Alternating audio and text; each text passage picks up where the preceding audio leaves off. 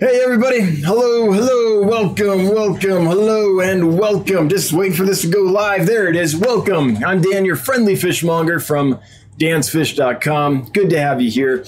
We do this every Wednesday at 7 p.m. Mountain Time. That's 9 p.m. for you folks that don't know where the mountains are. And we talk fish. So basically, I'll tell you what's going on here at Dan's Fish, and then we'll get to your questions and comments. And I have a special guest that I'm going to introduce you guys to in a little bit once we get to the giveaway and all that. I'll talk about that here shortly. So let's start with our shipping report as per usual. Happy to say that since we last talked, no losses. Everything's fine. I believe that's correct. I think we're good. Shipping this week has been crazy. A lot of Wyoming and Colorado, the Denver area, just a large part of my area here, I guess you could say, got hit with a huge blizzard, a massive snowstorm. In fact, in Denver, I think it was the fourth largest snowstorm on record. If Priscilla MKR is in here, then I'm sure she can tell us some details. And it was just crazy. There was like 4 feet of snow piled up on the freeways and stuff. So nothing was moving. That happened Saturday night through Monday morning, and then it meandered on. But and luckily, it didn't really hit us. I mean, it didn't affect me right here in Sheridan. I was just north of the event. But what that means is that cargo traveling down to Denver and stuff to get shipped out to the rest of the country wasn't going to be moving anywhere. There'd be delays and things. So because of that, we elected to not ship any fish out on Monday.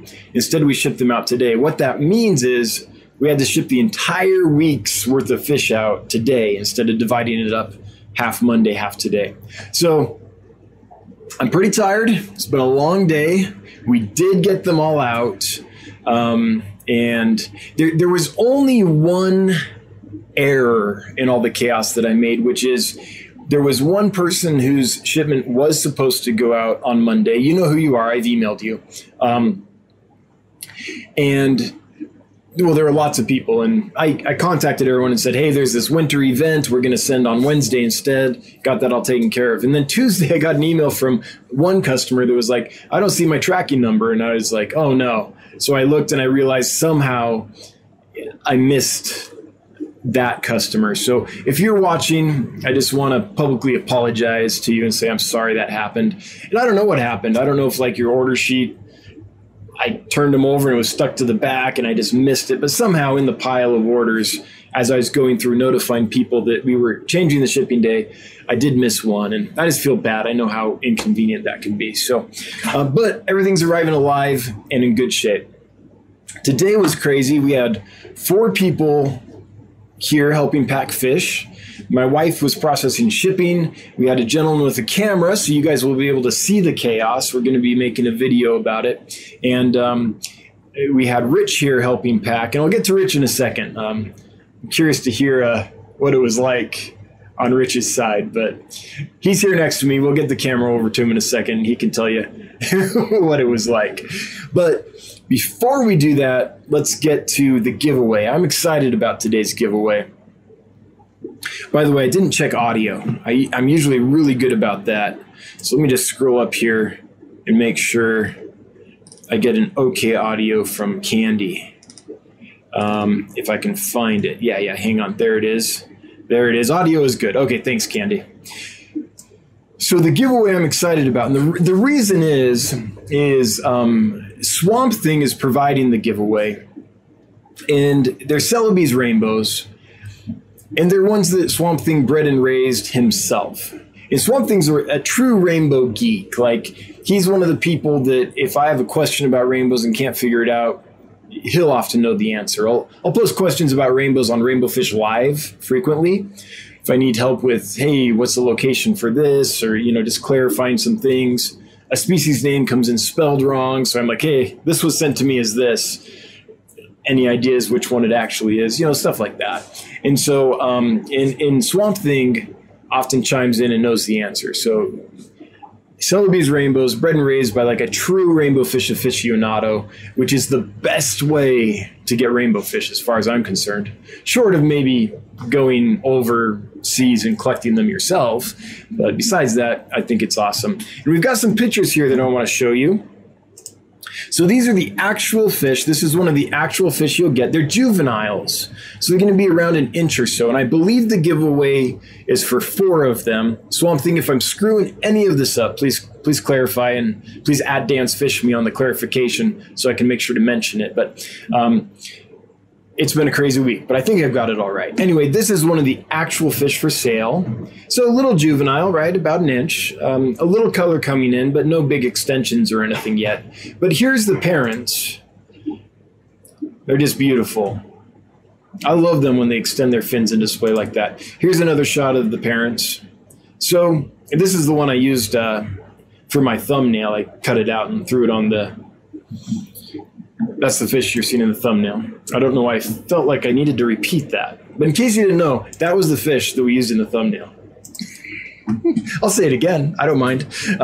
Anyway, I just want to thank Swamp Thing for providing, quality hobbyist bred and raised fish for us. That's pretty awesome. And I mean, these are much better than most of the Celebes I can usually get. So I think this is a cool opportunity. Oh, giveaways for 6. Even better. Swamp Thing says the giveaway is for 6 of the Celebes Rainbows. Thanks for clarifying. I better change that in the description. I think I put 4. Okay, thank you. So if you'd like to enter to win these, hashtag Swamp Thing is what you enter in chat. Just put the hashtag symbol Swamp Thing, no spaces, all one word, if you will, Swamp Thing, and you'll get entered into the giveaway. I thought about putting like Celebes Rainbows, but I was like, that's too long. I thought about putting Celebes, but I was like, no, people put an E on the end, stuff like that. So I think Swamp Thing gets us where we need to be. All right. So with that, I'm really lucky. I've had Rich here working with me this week, and he just went through his baptism by fire, if you will, with shipping with me. So I want to get a hot take on what it's been like, man. What's your impression of the place? What was it like? I'm going to come down because your chair doesn't go up very high, so we're going to be on par here. That's your phone power play on me. I'll come back. You go ahead. Go up. Hi, YouTube. It's been pretty sweet. Normally, my wife limits me to about an hour or 2 in a fish store to keep within our budget, so getting to spend a couple of days in one basically has been pretty awesome. They've been busy days, though. A lot of you guys ordered fish this week, and with the storm, I think you probably would have normally spread these out over a couple of days. But yeah, we worked through it. We went about 6:30 this morning till about 5, and we got them all shipped out. And yeah, so hard work, but when you're working with fish, it goes fast. So it's been nice. Cool. What's your favorite fish so far? I know you can't decide. It's impossible. Favorite, I got a soft spot for Corys, so probably one of them, but there's been a lot of stuff that I haven't seen before. A lot of the gobies and obviously all the rainbow fish you have are gorgeous. So yeah, can't decide on one. But. Of the Corys, I saw you looking at the orange Venezuelanus and the Adolphoi. Yeah. I got some orange Venezuelans from you before. They're probably my favorite in my personal collection, but there's some other pretty ones you got. Cool. Yeah. Well, we're trying to hire. What would you... I'm biased, so whenever I talk to people, I'm like, come work, it's the best. But what would you say to anyone who's thinking about working here after you've experienced the hours and what it is? What advice would you have for them? And be brutally honest. Yeah, no. Come ready to work, but if you enjoy fish, a lot of you have fish rooms and already know what kind of hours go into it. You get to do it with a guy who's extremely knowledgeable, fun to work with, and in a setting like Sheridan, Wyoming, which is gorgeous. I'm from Minnesota, so not quite as hilly. We have the lakes and fish, but not as hilly and gorgeous as it is here. And I'm sure it's even better in the summer when everything's green. So there are worse places to be in, definitely worse things to be doing than working with fish. So, amen. Cool.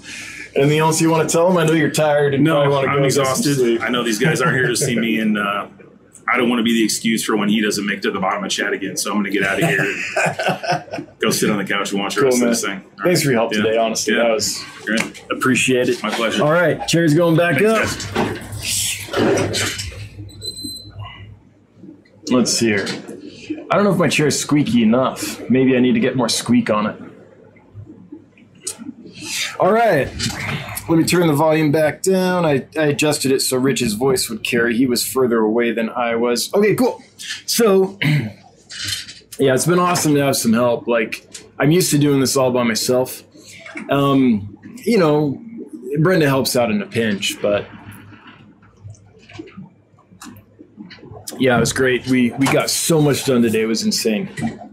Okay, I saw, before we get to your questions and comments, I saw that Danny or Ken from Danikin Aquatics threw down a $20 super chat asking for a Golazo.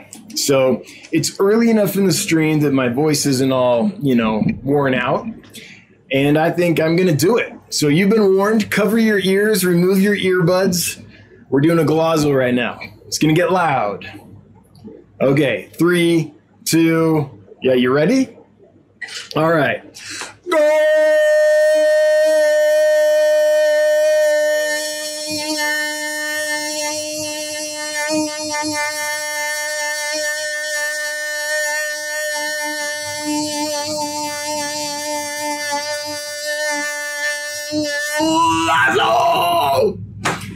There you go, Danikin. Hope that was fun.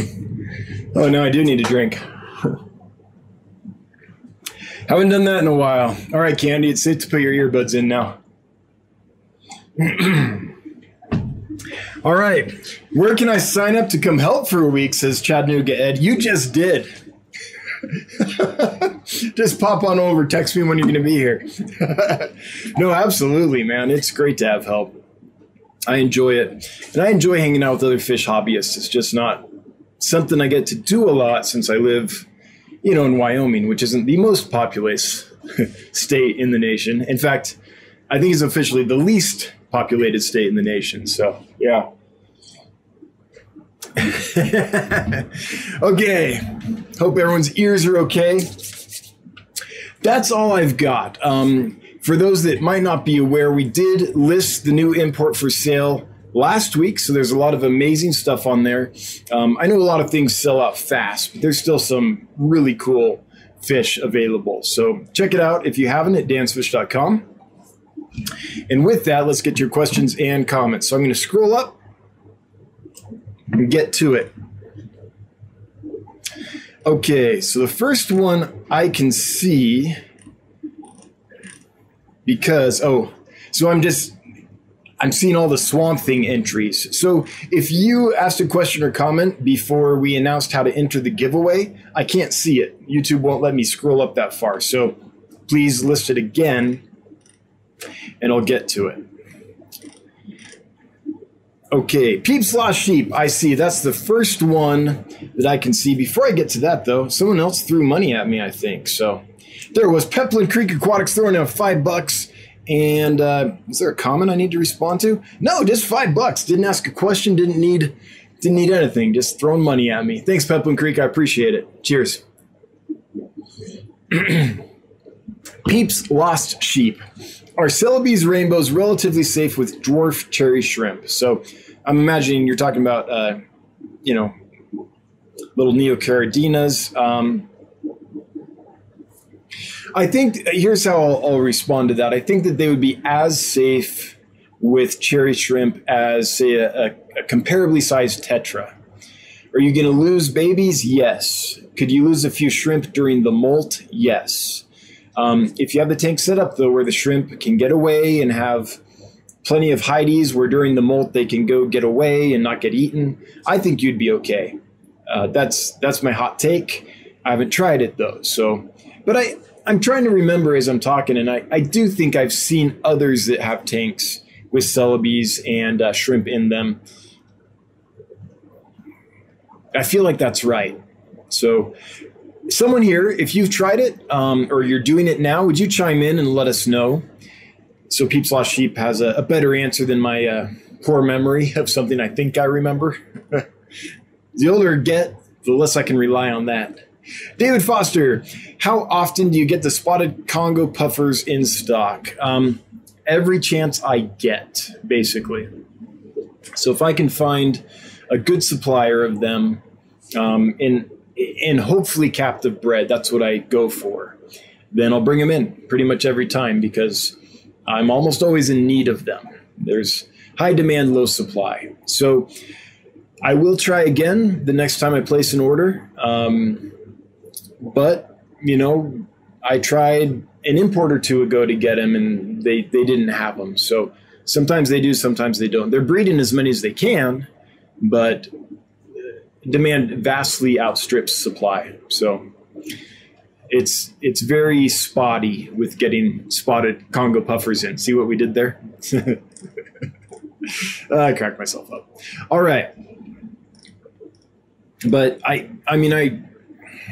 would love to get more in, and I'm trying all the time. So when I can, I do. Eric, why rock? Why not rock? That's the question. Why rock? Why not rock? Hang on, I'm scrolling just because it jumped again and again and again. Hang on, there we are. I found you. Eric, why rock?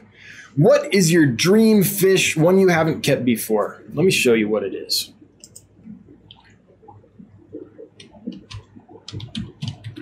Poropanchax burchardi.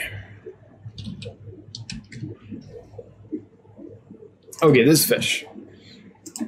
This is a small little lampi out of West Africa. The killifish geek in me has always wanted to keep these.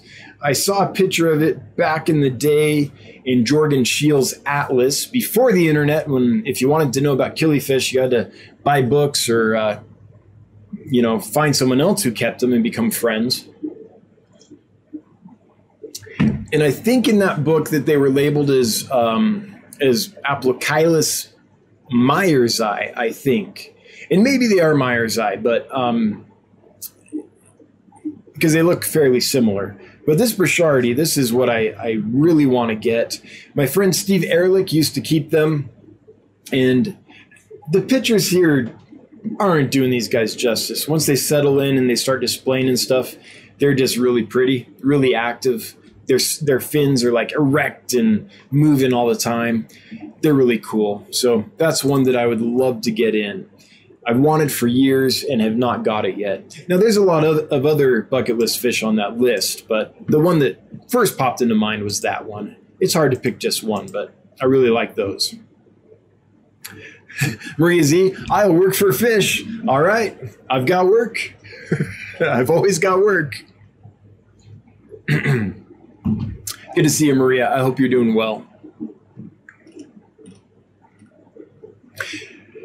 Mickey M.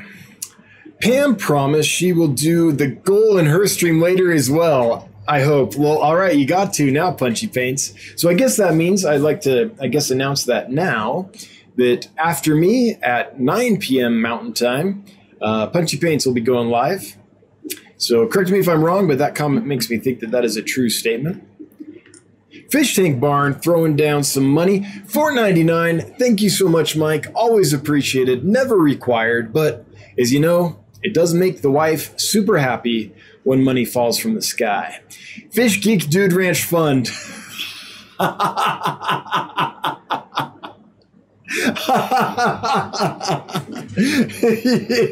That's such a great idea. Like the city slickers for fish keepers. Oh yeah, there's a lot of dude ranches around, so I'm pretty familiar with them for fish keeping. Oh, that's fun. Have a vacation working in a fish store. Yep, I like it. I like it a lot. Dennis throwing down some moolah. Hey, Dan, how's it going, brother? Will you have the gold roseline barbs for sale soon? Gracias, hombre. That's same thing as the spotted Congo puffers. Demand is high, supply is low, and quality varies. So right now there's only one supplier that I'll buy those from because I know the quality is as good as it gets.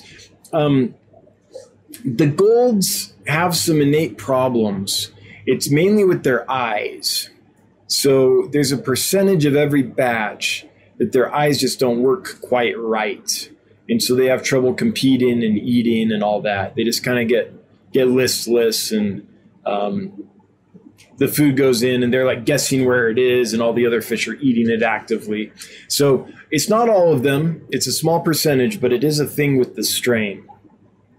And so I'm trying to buy them direct from the source. So the gentleman that actually discovered the first of that color morph and bred it and established it and got it out to the rest of the industry, I'm trying to get from that kernel guy. So when I get him, that's where I'm getting them from. And the demand on him is really high. So he's frequently out. And believe it or not, that's a fish that I literally don't make money on. I break even. So I sell those for $35-$40 a piece, right? So you would think, hey, he's making good money. But the truth is, I bring that in because a lot of people want them. It's not a moneymaker. They're very expensive on the supply side. So, and on the transport side, because you can't put very many in a bag, even as an exporter. And so if you only have a couple fish in a bag or a few fish in a bag, and you have to pay the freight on that bag, it gets pretty expensive. So I do bring them in whenever I can get them from a good supplier at a price that makes sense. Sometimes they do have the larger ones available, and I tend to avoid that. They're harder to ship, and just they're exponentially more expensive. Well, not exponentially, but they're a lot more expensive. So yeah, I'm trying. So that's a fish that I pretty much order every time I place an order from that supplier. And if they have them, I get them. If they don't, they don't. Or if they only have a few, sometimes they can get me a few, but they have to send them to other customers as well. So it's a hard fish to get. Well, it's not that hard. Yeah, I would say it's a hard fish to get. You see it on a lot of lists, but often when you order it, either quality isn't great or they short you because they don't actually have it, even though they list it. All right. Toad Tamer, you introduced me to Melanotania onelli. I don't even know how to say that. I keep saying it's Onelli. Onelli, yeah. In your fish room video tour, and they are stunners, but I can't find any other information online. Could I ask you for any information on those? You could ask me for information on those. However, they're new to me too. So this is my first time keeping them. I don't know a lot. I would suggest, though, let's jot on over to Rainbow Fish Live. If I can get it to come up. When I'm streaming, it takes a lot of... Facebook doesn't work super fast when I'm streaming. Okay, I think I can find this real quick.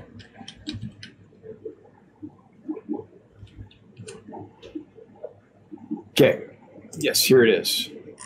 Boom. So here's what I can share with you. So I got them in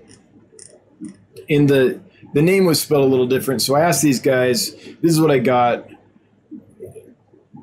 You know, is this the right name? It seems a little weird to me. And they corrected me, found out what the name was, and then was able to, where is it? This is the cool kind of stuff that happens on Rainbow Fish Live. So the guy that collected them chimed in, Hans Evers, who used to be the editor of Amazonas Magazine. He says, this was collected by Jeffrey and me in 2011 in a little creek named Calli Onelli. So that's why it's named Onelli. I thought it was like named after a guy named O'Neill maybe, and like misspelled or something. But nope, it's called Calli Onelli, which means, Calli is the word for like creek or river, I guess. My Indonesian isn't that good. I think it's Indonesian. Maybe it's Papuan. I'm not sure. But anyway. At the time, it was deep in the forest. Nowadays, there is a road passing, and it wiped out the Onelli Creek. So they collected fish in this creek. They went back. The creek's gone, right? This happens all the time in rainbow fish country. And that's why it's really important to keep the strains pure, because it's likely that we can't get them again. Like once the natural habitat's destroyed, that location's gone. Sometimes that species is gone. Some of the species only exist in one location. But they also live close by in another creek, and they recollected them in 2020. The offspring that I got originates from the stock that they collected in 2020. That variety is much easier to breed than the original ones. I don't know why, but it makes me very happy this beauty has been spread among both fans. So that's all I know about it right there. There's no information online.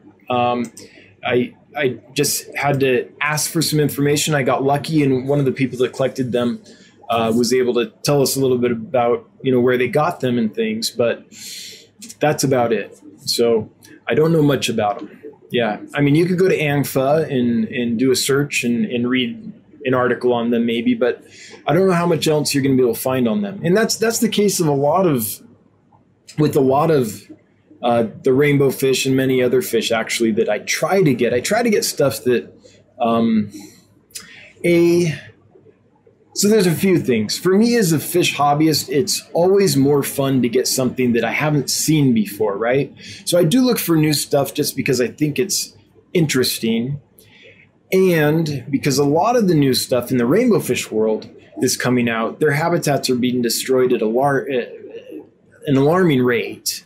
And so I want to get them in and get them distributed while we have the fish. So hopefully we can get captive populations established. So that's why I bring in some of the rarer stuff, even if I don't make money on it or just break even or whatever. I'm trying to get it out there.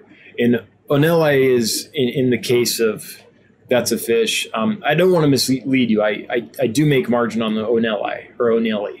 That one I was able to get at a price that worked on a business model. Some of them don't though. But I got that in because I knew it was new. I knew it was hard to find. And I knew that actually that's about all I knew about it. So that's what I got for you, Toad Tamer. Wish I could tell you more, but I don't know more. Orange Cones. Do you need a can't scroll to the top cup? I need all the cups. In fact, yes. So Orange Cones got me a commemorative mug. February 3rd, 2021. I made it to the bottom of the chat because I almost never do. And I think that day I legitimately did. Sometimes I do, but because I accidentally skip a whole hour's worth of chat. Like it jumps on me and I don't even realize it. But sure, send me all the commemorative mugs you want to make. I like mugs.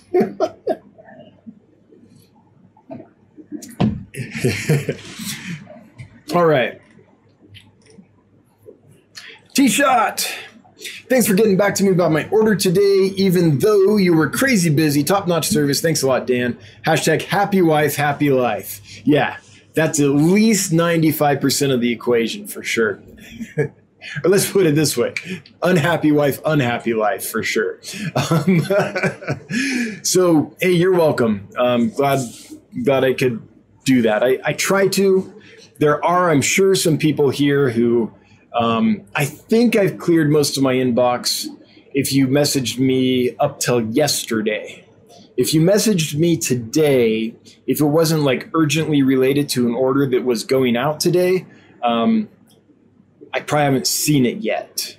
But I will get to you, tomorrow at the latest. So I'm working through it. And I do what I can. I know there's times when I don't get back to people as quickly as they would like, but I honestly try to get back. If you email me on a Monday, I try to get back to you by the end of the day, Tuesday, for sure. Every now and then it doesn't work, but you're welcome, T-Shot. I try to be accessible. It's me. Serious question here. All right. Serious face here. When do you think you will reach the bottom of the chat again? Next year? Lol. That was a serious question. Oh, I was going to jump. Yeah, there it goes. Okay. Hang on. Doing the scrollsies. Scrollsy.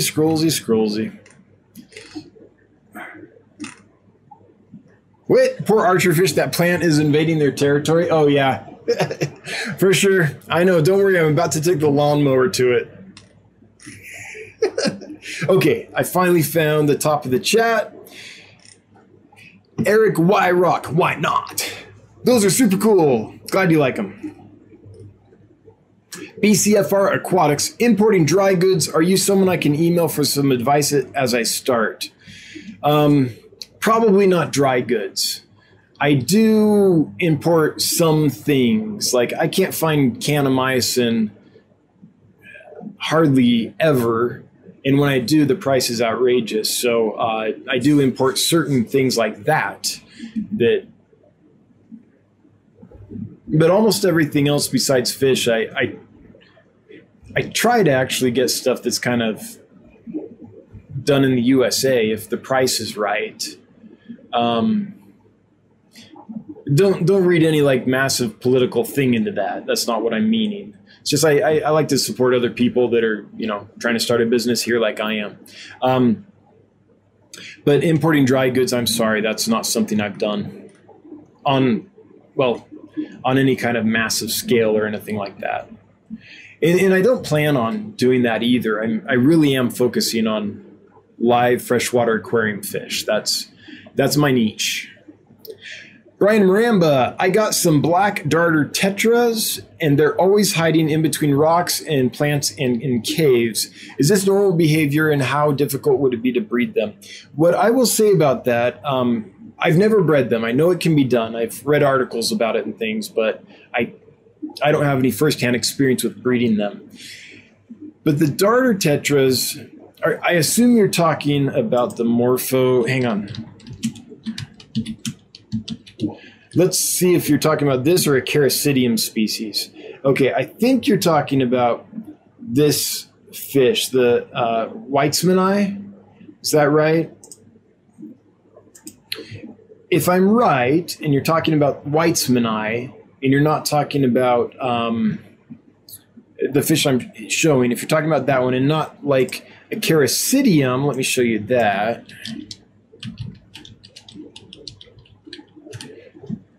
Usually it's Fasciatum, but here's another one that's kind of sometimes goes by that name. So yes, you can breed. Actually, both of these you can breed. I've never done it, so I can't tell you too much about it. The black morpho, though, if the Weitzmani, is one I've read a lot about and researched about because it is a fish I'd like to keep and breed and raise one day.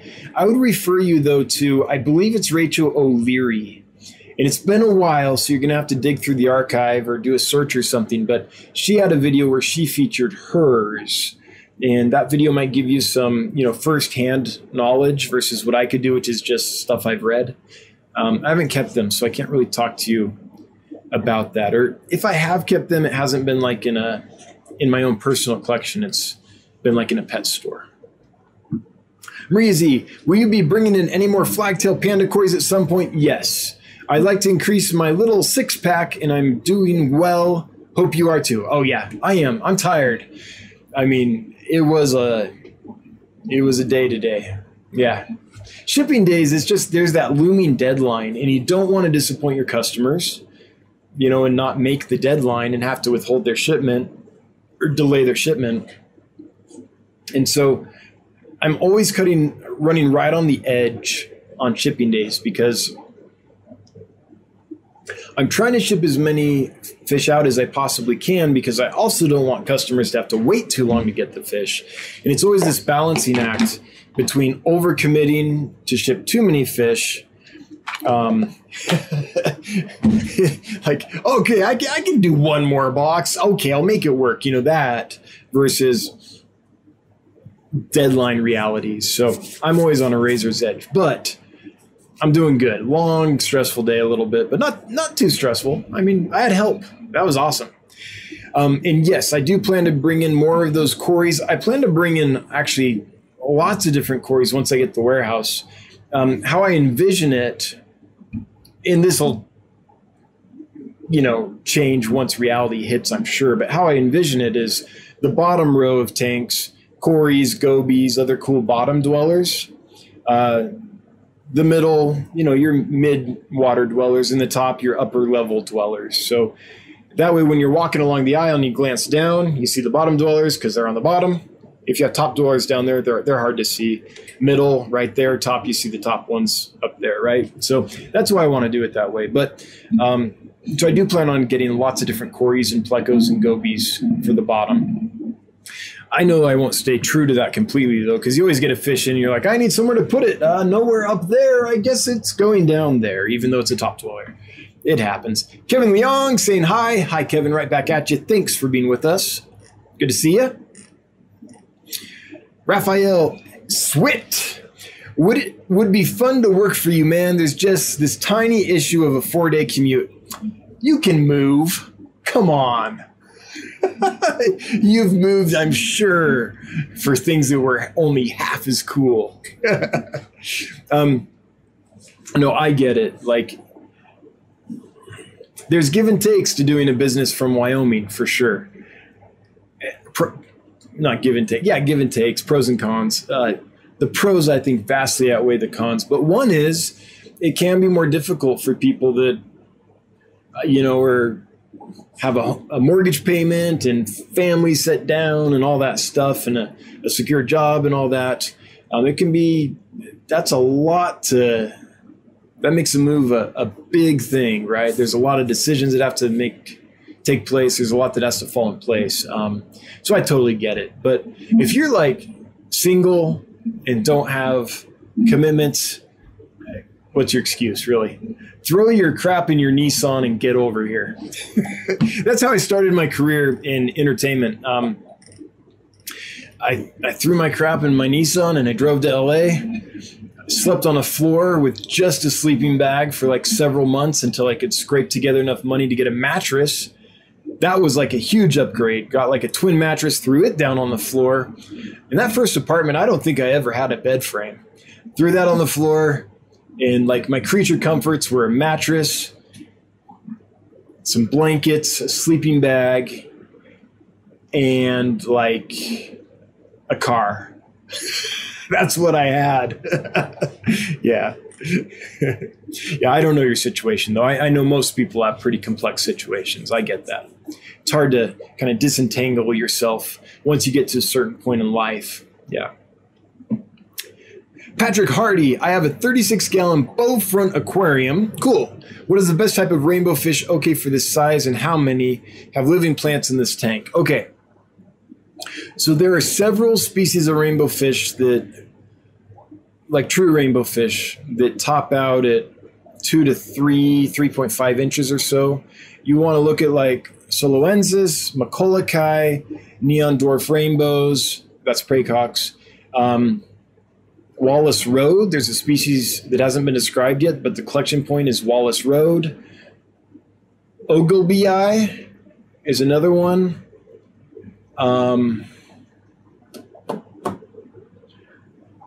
I have 3 of these right now. I have the neon dwarf rainbow. I have the Maccullochi from Starsh Creek, and I had the Skull Creek of the Soloensis. If I'm saying that right, that's a complicated name. The spelling's really weird. I mean, I'd like to say Pygmea or the pygmy rainbow, but you can almost never find it. And I found out why recently. I was talking to an exporter from Australia, and apparently they're on an endangered list or something that makes them just, they can't collect them. It's illegal to collect them. So hopefully there's enough in the hobby that eventually we get some. But if we don't, then it's going to take like a university study or something to get a permit to go collect them, bring them in, and for their study. And while they're doing that, maybe they can breed some and distribute them. But that's a hard fish to get. So true rainbows, what's the smallest of those? I don't know, those are kind of the dwarf ones. But what I would say in a 36-gallon bow front, since it's not really long, it's kind of a boxy tank, I honestly would go with a bunch of pseudomugils, the blue eyes. They're not true rainbows, but they're an honorary rainbow. They're in the same kind of group. They're kind of considered rainbows popularly, right? So almost any of the pseudomugils in that size tank planted like that, you could get a good number of them in there. They would have no problem thriving in that tank. They're not crazy fast swimmers. that need space like the others. They kind of zip around and display more than like back and forth like the kind of Melanotanias and other species like that do. So that's my thoughts. If I missed one that's small and cool, please chime in. Let's help Patrick out. Max, hey Max. Hang on. I just missed it. Whoa, did it jump? Oh, jeez, Max. I'm sorry. Let me scroll up and try to find you. Oh. Said, hey, Max, reached over to grab my water, and he was gone. Okay, there you are. I see you, Max. Hi, Dan. Ever thought about selling shrimp like Neocaridina and Caridina? People don't typically buy just one, so they can be lucrative. Also, thank you for the fish. Writing you an email right now. All right, cool, Max. Hope you're doing well. Excuse me. I've thought about it. If I ever do it, it'll be down the road a ways, though. So here's the model, right?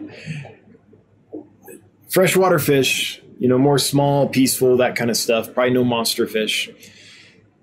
Do that until we've reached the limit of what that can do, right? When we can't expand there anymore, when there's nothing else we can do there to improve on our business, and we're starting to look for other things, maybe it never happens. Maybe it's always a market that we're continually able to improve with.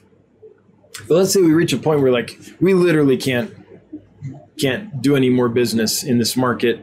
And I don't mean like we're quitting the market, but we can't increase it anymore, or it's already going to the point where it's on its own. Everyone knows what to do. It's a fine-tuned machine, all that. Then maybe it's time to think about, let's start thinking about some freshwater shrimp or something. But until that time happens, I don't think we'll get into shrimp. I think what we want to do is be the best in the world at one thing, get that perfected, then maybe think about moving on. But right now, if it does happen, it's like a big maybe in the non-foreseeable future.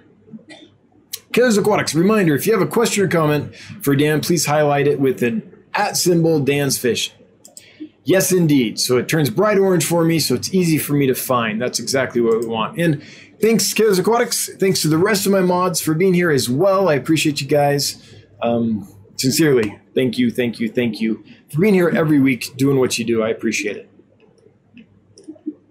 Matt Hoffman, hi Dan, saw some, oh man, the blue-eyed Congo tetra. This is I know how to read this name. I don't know if I know how to say it.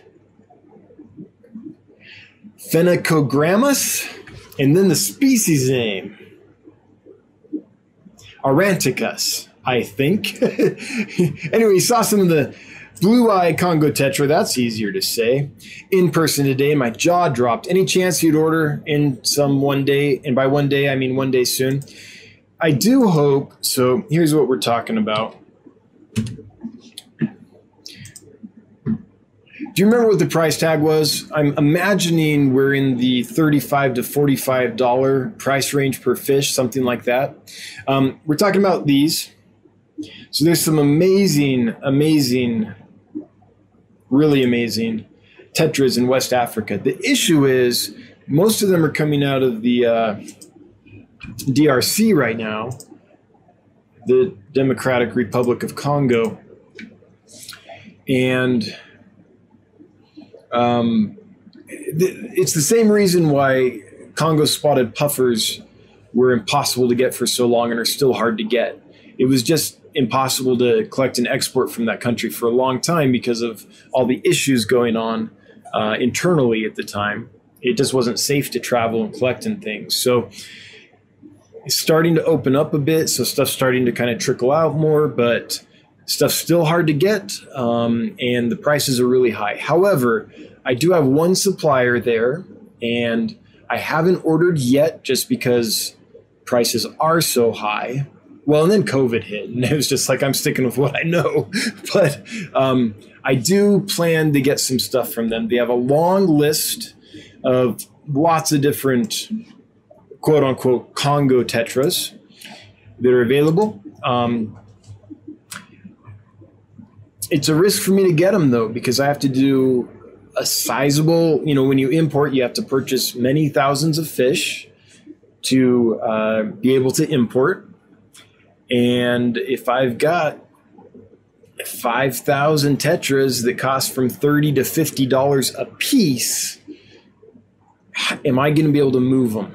Or am I going to sit on them for 3 years, right? So when it gets to pricier fish like that, it becomes more than... you have to consider a lot of things before making the order. And it's not like a lot of places where you can order all kinds of stuff that you aren't entering such risk for. And then you could also add some of those cool some of those cool Congo type tetras to it, because those places don't even have them. You kind of have to order from the people going out and collecting them. So I do have that connection. So every import, I try to upgrade a little bit. I try to be like, okay, like this order, I think I brought in 4 or 5 species of plecos. A few orders ago, I wouldn't have done that because the risk is too high. Like, what if they all died? I would have lost a ton. And that's beyond just fish life, right? I respect fish life and things, so I don't consider fish commodities and just dollar signs. But the reality is, when you're running a business, you have to take that into consideration. If all these died, would I be able to place the next order, or would my cash flow be so severely hampered that I just fold the business because I didn't have enough money to cover operating expenses plus cover the next order coming in. So, but I'm in a place now where things are going well enough that I am trying to get in some of the stuff that I couldn't have got before because the risk was too high because of cost points. Oh, it's not Mickey. Is it Mikey or Mickey? I can't remember. We had this discussion. I think it's Mickey M. That's what I'm going with because I can't remember. Question mark. Okay, survival ratio so far with your imports. Yes, depends on the supplier, depends on lots of things. But I'm happy to say that in general, I've got pretty good suppliers. And almost always my survival rate, I would say I know it's way, way higher than the industry average, and it's pretty darn good. Yep. For sure. In fact, I just wouldn't be able to be in this business if it wasn't. I couldn't stand just importing fish and having tons of them die all the time. I'd feel like I was abusing the animals, I guess. Like, man, every time I buy these, tons die. I just feel like it was wrong of me to keep doing it. That's one reason, there's certain fish that I just won't bring in unless I can find a new supplier. Clown-killies is a good example. So I love clown-killies. I've kept and bred them and raised them, no problems. I know clown-killies really well. I've kept just different locations of them. I know that fish. I moved to Wyoming, and for some reason, so I ordered some clown-killies, and none of them made it. I was like, what is going on? That is weird. I thought it was just a one-off thing, like something strange happened, or it was just unlucky or something. So I tried them again, same thing happened. So I was like, well, maybe it's the supplier. So I tried a different supplier, same thing happened. So I was like, well, I guess it's something on my end. A new supplier came available. I tried a few, same thing happened. This recent import, one of my suppliers who I haven't got clown-killies from before had them available. So I tried them again, and they're fine now. So I finally found a supplier with quality clown-killies so I can get them again. But for a long time there, I just wouldn't bring them in. So I'm talking since 2011 is when this happened. So it wasn't like I kept doing that. I'd try them, they don't work. I'd be like, okay, I'm not doing that until I found a new source. Because I thought it could be the source that was the problem. Tried them. Okay, I guess I'm not bringing those in again. So I just think that if you're ordering fish in that you know are going to die, that's tantamount to abuse, in my opinion. So, yeah, the rate's pretty darn good, though. So, real talk. Right now, out of all the tanks I have, with all the, I don't know how many thousands of fish I brought in, but it is lots of fish. This was the biggest import I've ever done. I have one tank that's giving me problems right now, just one. So there were three others that were giving me problems. One of them, the batch didn't do well. I lost most of them. I was able to save a few. They came in like that. It was one of those cases where the bag came in just in horrible shape for some reason.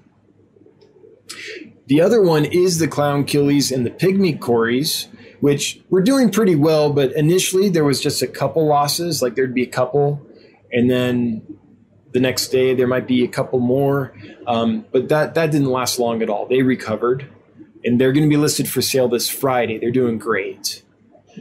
So right now I'm down to just one tank that's having any problems. So that puts the problem fish at less than 4% if we go on a tank by tank basis. And the ones that didn't recover at less than 1%, 1% to, yeah, like 1 point, I don't know the exact math, but it's pretty low. Yeah.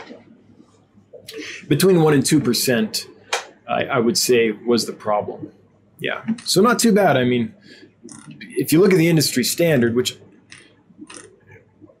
I don't know how they judge that. Like, do you send out a survey and ask pet store owners, how many fish did you lose out of the last 1,000 you bought? Or are they going to even know?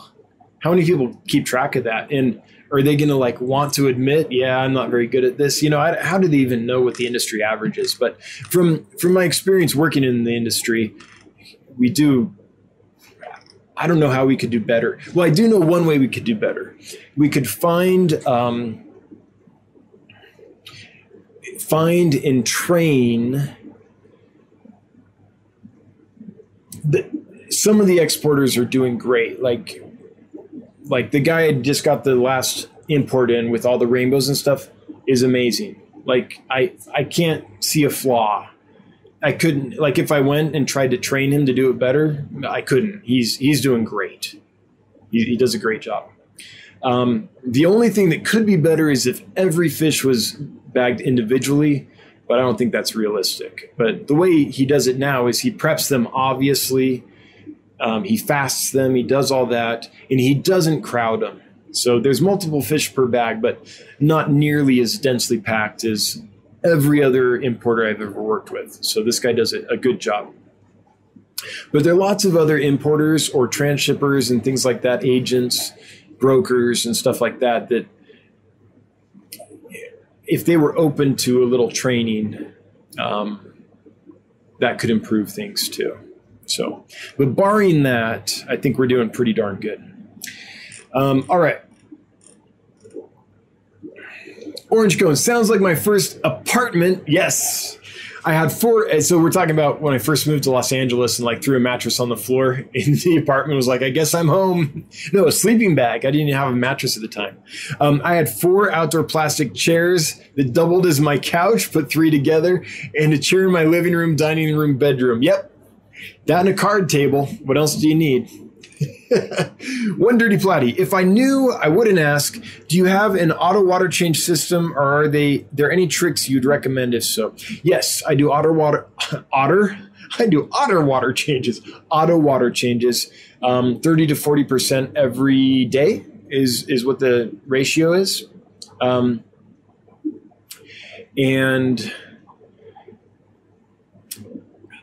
I have some videos on it. I would suggest trying to search them and watching the detailed videos on it, because that'll give you more. But in brief, and I really am going to try to be brief on this one. I know I ramble sometimes.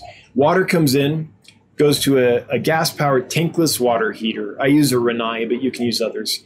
That heats the water to 110 degrees. Then that water goes into a mixing valve, which mixes that 110-degree water with cold water. So the water comes out at about 77, 78 degrees, 76 to 78. It varies a tiny bit. That water goes to a sprinkler valve system like you would use to run sprinklers on your lawn, like Rainbird or Hunter or whatever. And each of those solenoid valves runs to one row in the fish room.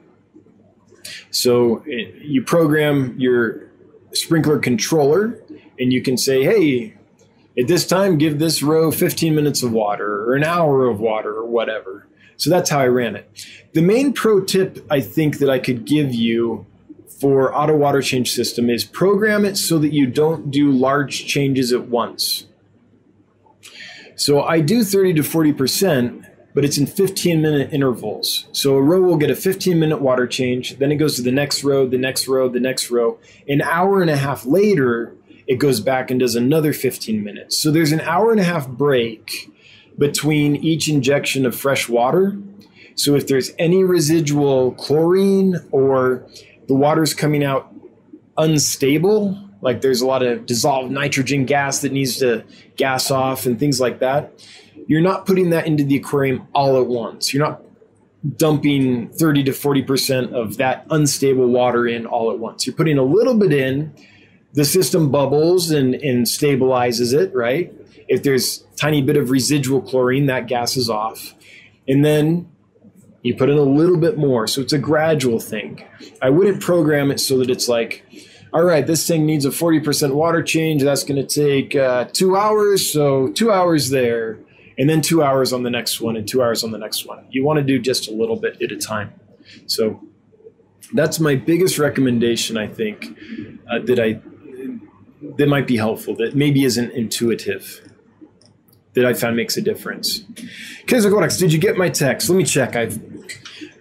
Today was crazy. I dropped stuff off to ship, and then I built the live stream real quick, snarfed down some food as fast as I could, and ran down here. So I see that I got one from you, Bob. So I'll read it afterwards and get back to you. Canisteo Valley, Canisteo maybe? Valley cichlids. Are those archerfish behind you? They are. These are the Burmese clouded archerfish. Toxotis blythii is the scientific name. I like them because they're an archerfish that can live in pure fresh water. They do not need salt. They live in pure fresh water in nature, and that's why I like them. Orange cones. I am building a database tool for my employer.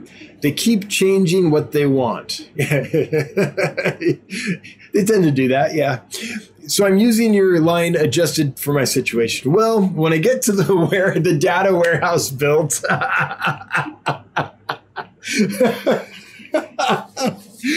so yeah, that's my thing. People are always, are you ever going to do this? I'm like, yes, as soon as I have the warehouse, I'm going to do that. When I get the warehouse built, I'm going to do that. When I get the warehouse built. So I do have big plans for the warehouse. And I'm nervous and excited because tomorrow I have a meeting with the contractor and the investor that's the landowner. And we're going to find out from the contractor a pretty, not completely accurate because not all the bids are finalized, but a pretty decent estimate that we can more or less count on for the price of this thing. So it's discouraging every time I go to the lumber store and see that the price has gone up again, or go look at a plumbing store. Sorry, I got something in my throat, and see that PVC pipe has gone up again. So literally, I was at Home Depot like 2-3 days ago because we built some shelves down here to hold more bags of fish because we were running out of room. And I saw that OSB, a really basic material, cheap, used for siding on houses and things. I used to be able to get that for about $10 a sheet. Now it's over $33 a sheet since COVID, or whatever other problems have happened since COVID started. PVC pipe up a huge amount. So like, I have this business primed to go. We're positioned really well, and it's time to do this kind of no matter what.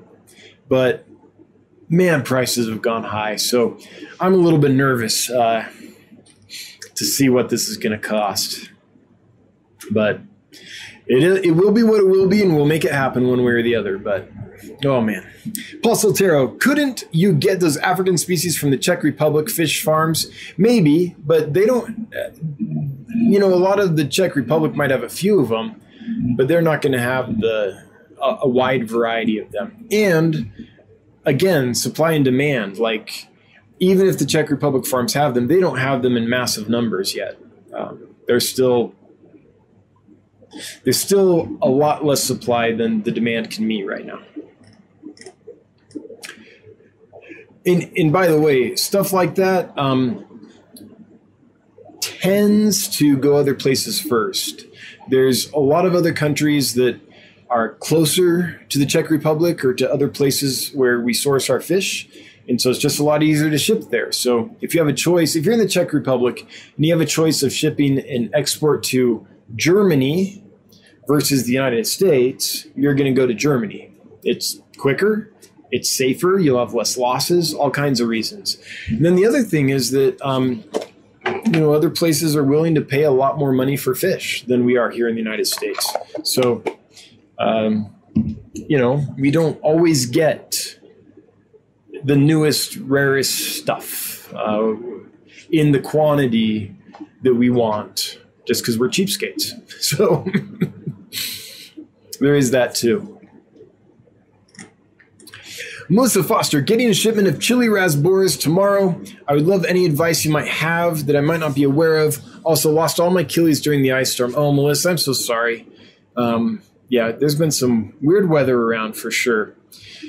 Let's see your chili raspberry advice.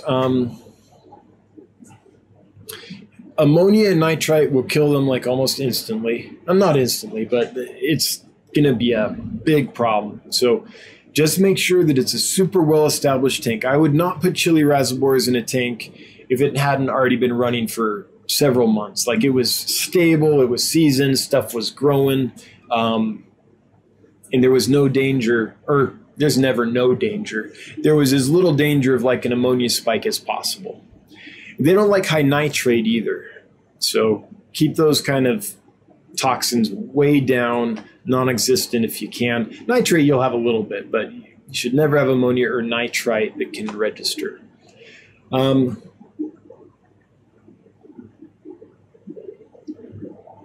The big problem with them is when they first arrive, depending on how they were handled, they might be a little bit fragile. Actually, they might be a lot bit fragile. So this is a small fish, really small, that goes through all those rigors of export and stuff to get to us. And if it hasn't been treated right, you can get pinched bellies and emaciated fish, and it's just that's a real hard situation to win in. So what I would be prepared for, if you're getting a shipment of them, is I would have a lot of small live foods for them to eat. Baby brine shrimp are excellent, but they'll eat microworms, they'll eat all kinds of stuff. So I'd have a lot of really small live food ready for them, so that if they do come in and they're really skinny, you can put baby brine shrimp in there, and you could put enough in there to last for a couple hours. Baby brine shrimp will last in an aquarium for quite a while, even though it's fresh water. Now, if you have a power filter or something, that could be a problem because it could suck it up and all that. But if all you have is like me, like a Chorus sponge filter or something, an air-driven filter, that's not going to suck the baby brine shrimp up very fast. So you can put enough in there that they can kind of graze a lot. So that's the main thing if you're getting a shipment, is be prepared to fatten them up. Yeah. All right, let's see. 230 folks are here. Hey, thanks for being here, everybody. Appreciate it. Appreciate it very much. Thanks for spending your Wednesday evening with us. I don't usually do anything like what I'm about to say, but we're so close to 13,000 subs. I think we're only, when I checked before the stream, think we're like 6 people away or something like that. So if you're like, hey, I've been meaning to subscribe, I just haven't done it yet, and you want to do it and get us over that 13,000 hump, that would be cool. I almost never say stuff like that, but yeah, we're only a few away. I can say it. What was I going with? Mickey M. Mickey M. Good to hear you are experiencing trading fish. I've had some contacts in trade, so I know about some of the risks. Mikey or Mickey, I don't know myself. Thanks for awesome streams and events. All right, well, I'm glad that I can say it wrong and it can be okay. Thanks. Orange goes, I had the giant spool, no card table. Oh, yeah. The old wooden, like, electrical cable spool. Yes. That's the card table of champions, man. I know what you're talking about. We built an entire, like, so we did Little Shop of Horrors. I used to be a theater guy, and we did Little Shop of Horrors. In the entire flower shop, we built all the little flower pots and stuff out of those little wooden spools, the smaller ones that they use for twine and wire and stuff. Fishy Mailman, how many investors are needed still? We're pretty close. We had everything we needed and a little bit more, but as I'm seeing prices go up, I would say that it's probably 45,000 more that I'm willing to do. So up to 45,000 left in investment in Dan's Fish, because as prices go up, I don't want to get in a situation where I put so much into the building itself that we don't have any operation costs left over to cover expenses while we move in and get set up and things. We're going to need a few months of runway to get in there and get going. So I don't want to do that mistake where people have just enough to open, but then forget that it's going to take a little longer to open than they thought, or they need a little cushion just to get through the first couple months while they get up and running. So with as prices go up, I've been looking at it and I'm like, I think I might need to give away a little more ownership of the company to just, because the last thing I'm going to do, like, I'd rather give up a little more of the company than put it's not that it's at risk, but I mean, I think we're in decent shape because I'm already cautious in how I'm approaching it. But yeah, just a little extra cushion would be nice. So about 45,000 left, I think. And I'll find out tomorrow what the final tally is. But if you remember when we started this, I thought that the whole project would cost about 600,000.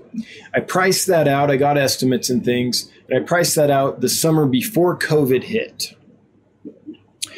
Then COVID hit and everything went haywire, and ever since prices have gone up. So I think we might be closer to 900,000 at this point into getting this thing up and running. So now we've got almost everything. We have everything covered, but having 45,000 more in would give us a few more months of runway, which would just make me feel a little better, just take a little tension off. Not that I'm lazy and I'm not going to like do everything I can to get up and running as fast as I can, but maybe I'd sleep better. So I'm going to say there's 45,000 left. Minimum investment is 10,000. So we could do, a few people at 10,000, or we could do one person at 45. It's up to you folks. I do want to say this though. I've been upfront with every investor about this. This is going to work. I'm all in. Like, I don't have a plan B. If this doesn't work, I honestly don't know what I'm going to do. Like, I don't know what else I would want to do. But I do want to be clear. We're not like a security. So there is risk involved.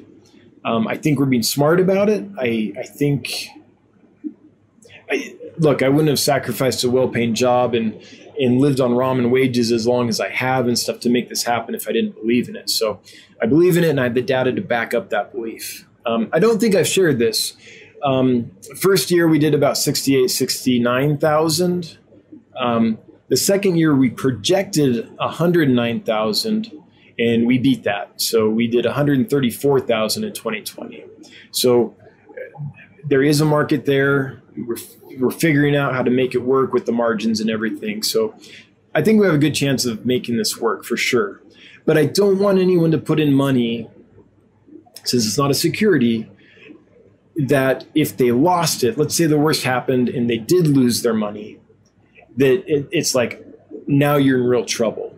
Like, oh, that's all I had for my retirement. Or, I did this expecting a return quickly and now I'm homeless, anything like that. So I'm being as responsible as possible. I think I'm doing it right, but I don't want anyone putting money into a venture like this that would be destroyed if they lost it. So I just want to be upfront about that. I think I've had that discussion with my investors as they come in, but yeah, don't put yourself in an impossible situation with a risk like this. But if you can afford the risk, which again, I hate to talk that way because it sounds like, there's not much chance this will work. I think there's definitely a very, very high percentage chance this will work. But I just, literally there's been some people that have reached out to me and I've had that conversation with them and we've decided, you know what, let's find the money somewhere else.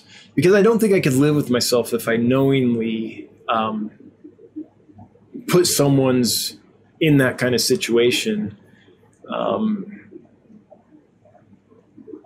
in an early stage startup like this, where there definitely is risk involved. Okay, anyway, the more I talk, the deeper the hole I dig myself probably, but short answer, yes, $45,000 of the company is still up for grabs. If you're interested, send me an email, dan@dansfish.com, and that will definitely close out the round. Well, definitely. I'll find out tomorrow. I think that'll, even worst case scenario I can imagine, let's say the whole project costs $900,000, that should close out the round. So, all right, Melissa Foster, thank you. I have a great cycle tank, but German Rams and Tetras in it. Are you asking, hang on, was this going along with the chili rasbora? Just a minute.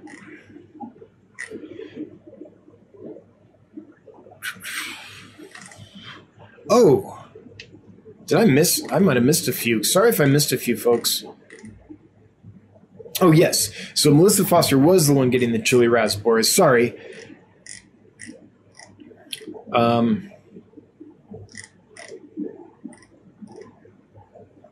Okay. I have a great cycle tank, but German Rams and Tetras. Honestly, if I was doing... are you asking if you should get them, or are you telling me you already have German Rams and Tetras in it? Chili rasboras, when they first arrive, especially if they're freshly imported, in my opinion, should be in a tank by themselves. They're not a aggressive feeding fish. They are very passive and laid back, and especially when they first arrive, they're going to just need TLC and like a private little tank to relax in. They'll eventually get comfortable and be outgoing and all that. But when they first come in, I'd give them a place of their own. Once they get there and you see they're doing well and they're fat and they're sassy, then you might be able to put some appropriately sized small community fish that are peaceful in there with them. Sure. But I wouldn't start them in that situation. And tetras, it depends. There's many, many species of tetras. If like ember tetras, sure, I don't think that would be a problem. But there are tetras that could be a problem. They get larger or more boisterous. German Rams, I think they would be okay, with the caveat that if you have a full-grown male German Ram and tiny little chili rasboras, you could have a snacking issue. So, yeah. One Dirty Plotty, thanks for the response on auto systems. We'll definitely check out the videos. Cool. Man, it's been so long since I made those videos. I was trying to remember which title it was, but I can't remember which video they're in. Melissa Foster, coming from Imperial Tropicals. Cool. So I like Mike over at Imperial Tropicals. I really think he's a guy that's trying to do this right. I think he's kind of like a hobbyist at heart and approaches the industry that way. So that's a good choice. I think Mike does a good job. Now, I've never bought from Mike, but he's transparent. He shows you what's going on. His reviews are good. Everyone I know that's worked with Mike really likes Imperial Tropicals. So I think that's a good choice. Melissa Foster, sponge filter only. Okay, cool. All right. I think we got through Melissa Foster's issue. Hope it's helpful and hope they do well for you. They're beautiful. Once they settle in and start coloring up, it's hard to go wrong with a big school of chili raspberries. They're great. Just they can be real sketchy at the beginning. CBFR Aquatics. A vial of San Fran brine eggs left in the garage for a few years. Still good? Hatch rate? Could be. As long as they didn't get moist. If they're dry and they never had a moisture issue during that time, give it a try. They're probably still good. So I don't know if you've ever been out there, but I've been to the Great Salt Lake and I've been to the salt flats around San Francisco, as they still exist anyway. And these are not friendly environments. So Great Salt Lake, it's the eggs wash up on the shore, and then the shore gets super cold, freezing in the winter. Summertime, it's hot. That's desert, man. That sun is beaten down. So they can take wide temperature swings. The thing that kills them is moisture. So give it a try, though. It couldn't hurt. They hatch or they don't. But there's no danger if they do hatch. There's no danger of like, oh, that's old baby brine shrimp. If they hatch, you can feed them. Yeah, I can't think of a situation where that would be wrong. Leanne K, what can I do for my tetras with white puffy lips and white areas on their sides, fungal, bacterial? So the caveat that I'm not a veterinarian and I'm totally unqualified to talk about this. Now let me talk about it.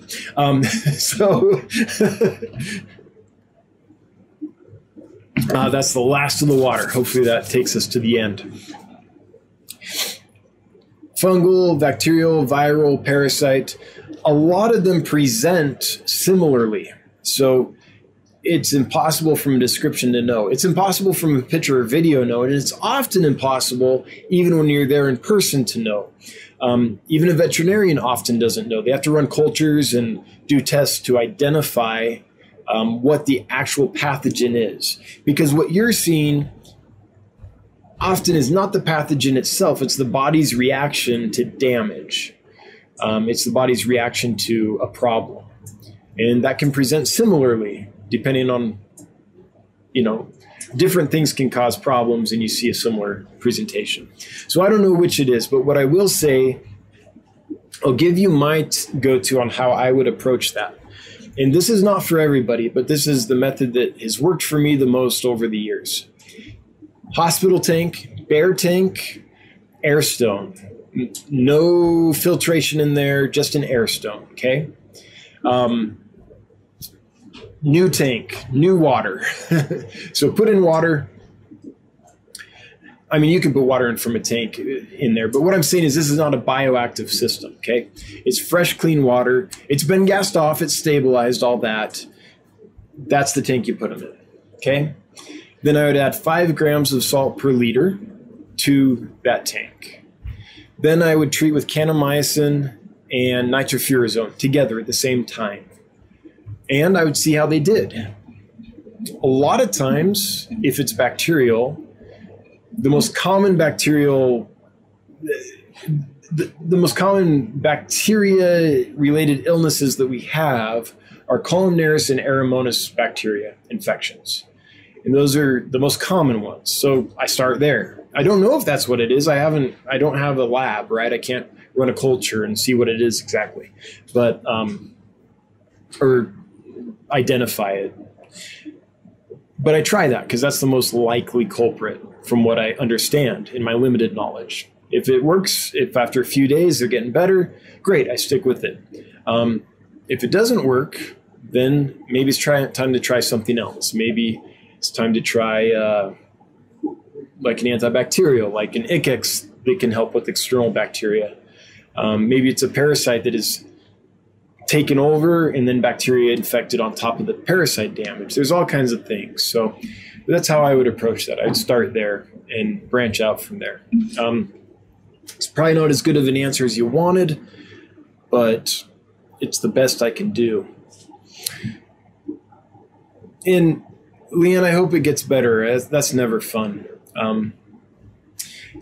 Something else I should say. So from your description, it sounds to me like you kind of want to treat it with the big guns in order to have any luck. But white puffy lips, white areas on the sides, that sounds like a pretty advanced thing.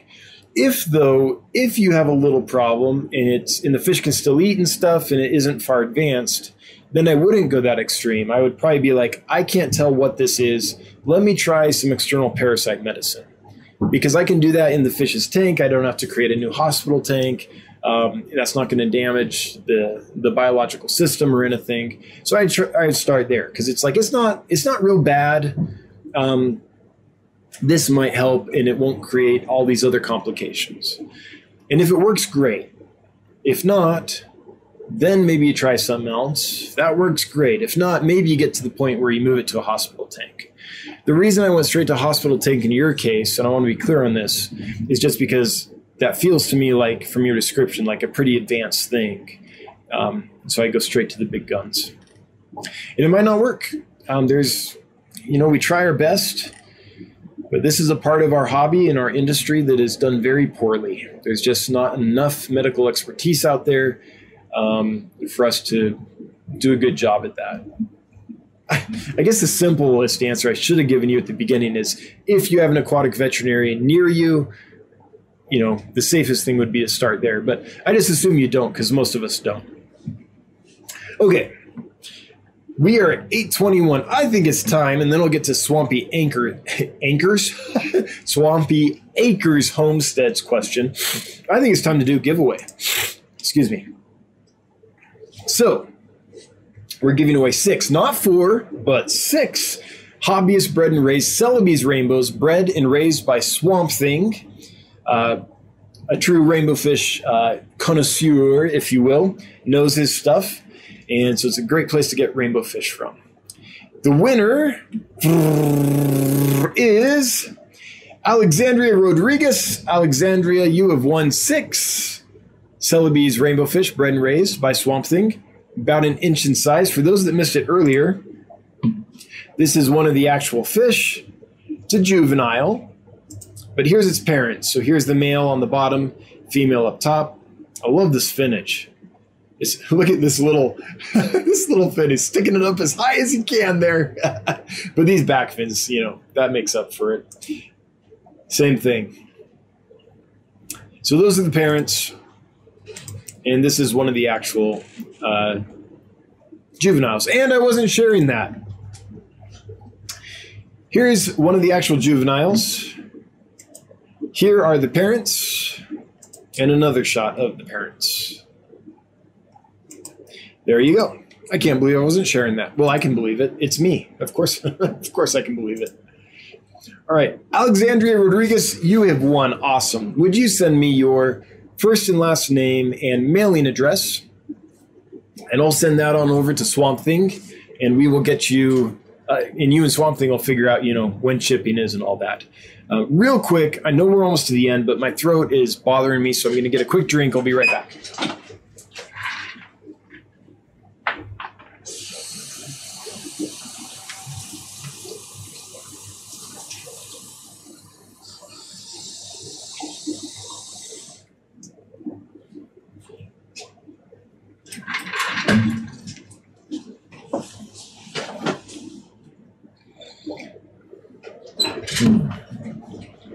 I thought I could make it through, but not quite. Okay, in 7 minutes, I'm going to get to as many of these as I can.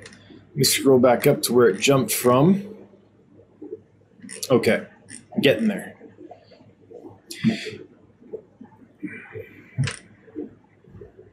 Okay, here we are.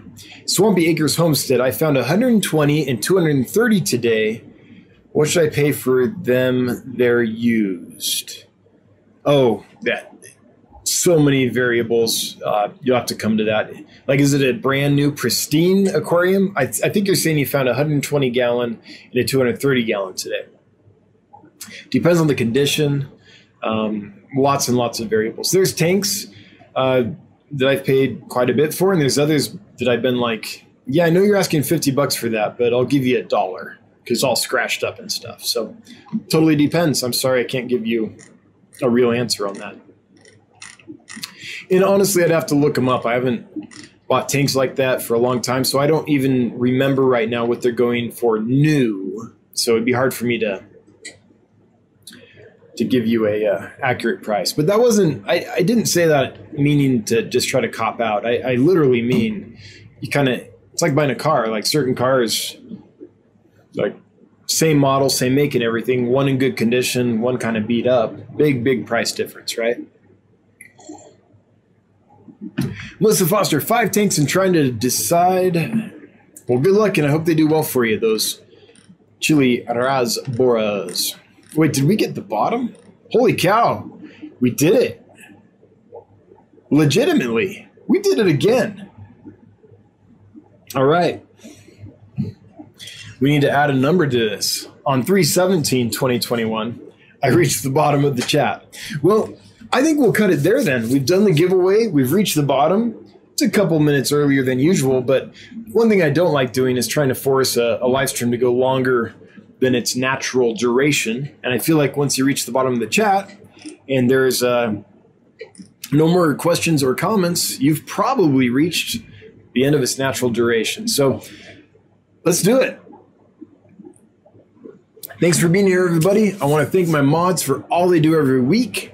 Appreciate you guys sincerely. Everyone who left a super chat, thanks so much. Always appreciated. It's never required. I try to get to everybody, super chat or no, but you know, it's a new business. We're trying to grow it, and so every little bit helps a lot. I really appreciate the super chats. Everyone, I'm sorry, it's been a long day. I'm very tired. I can't even say everyone. Everyone who left a comment or a question, thanks for participating. Folks that were helping each other out in the chat that I didn't even see because I wasn't looking at that stuff. Thanks for being part of the community. I love this community. I really appreciate all of you guys for being part of it.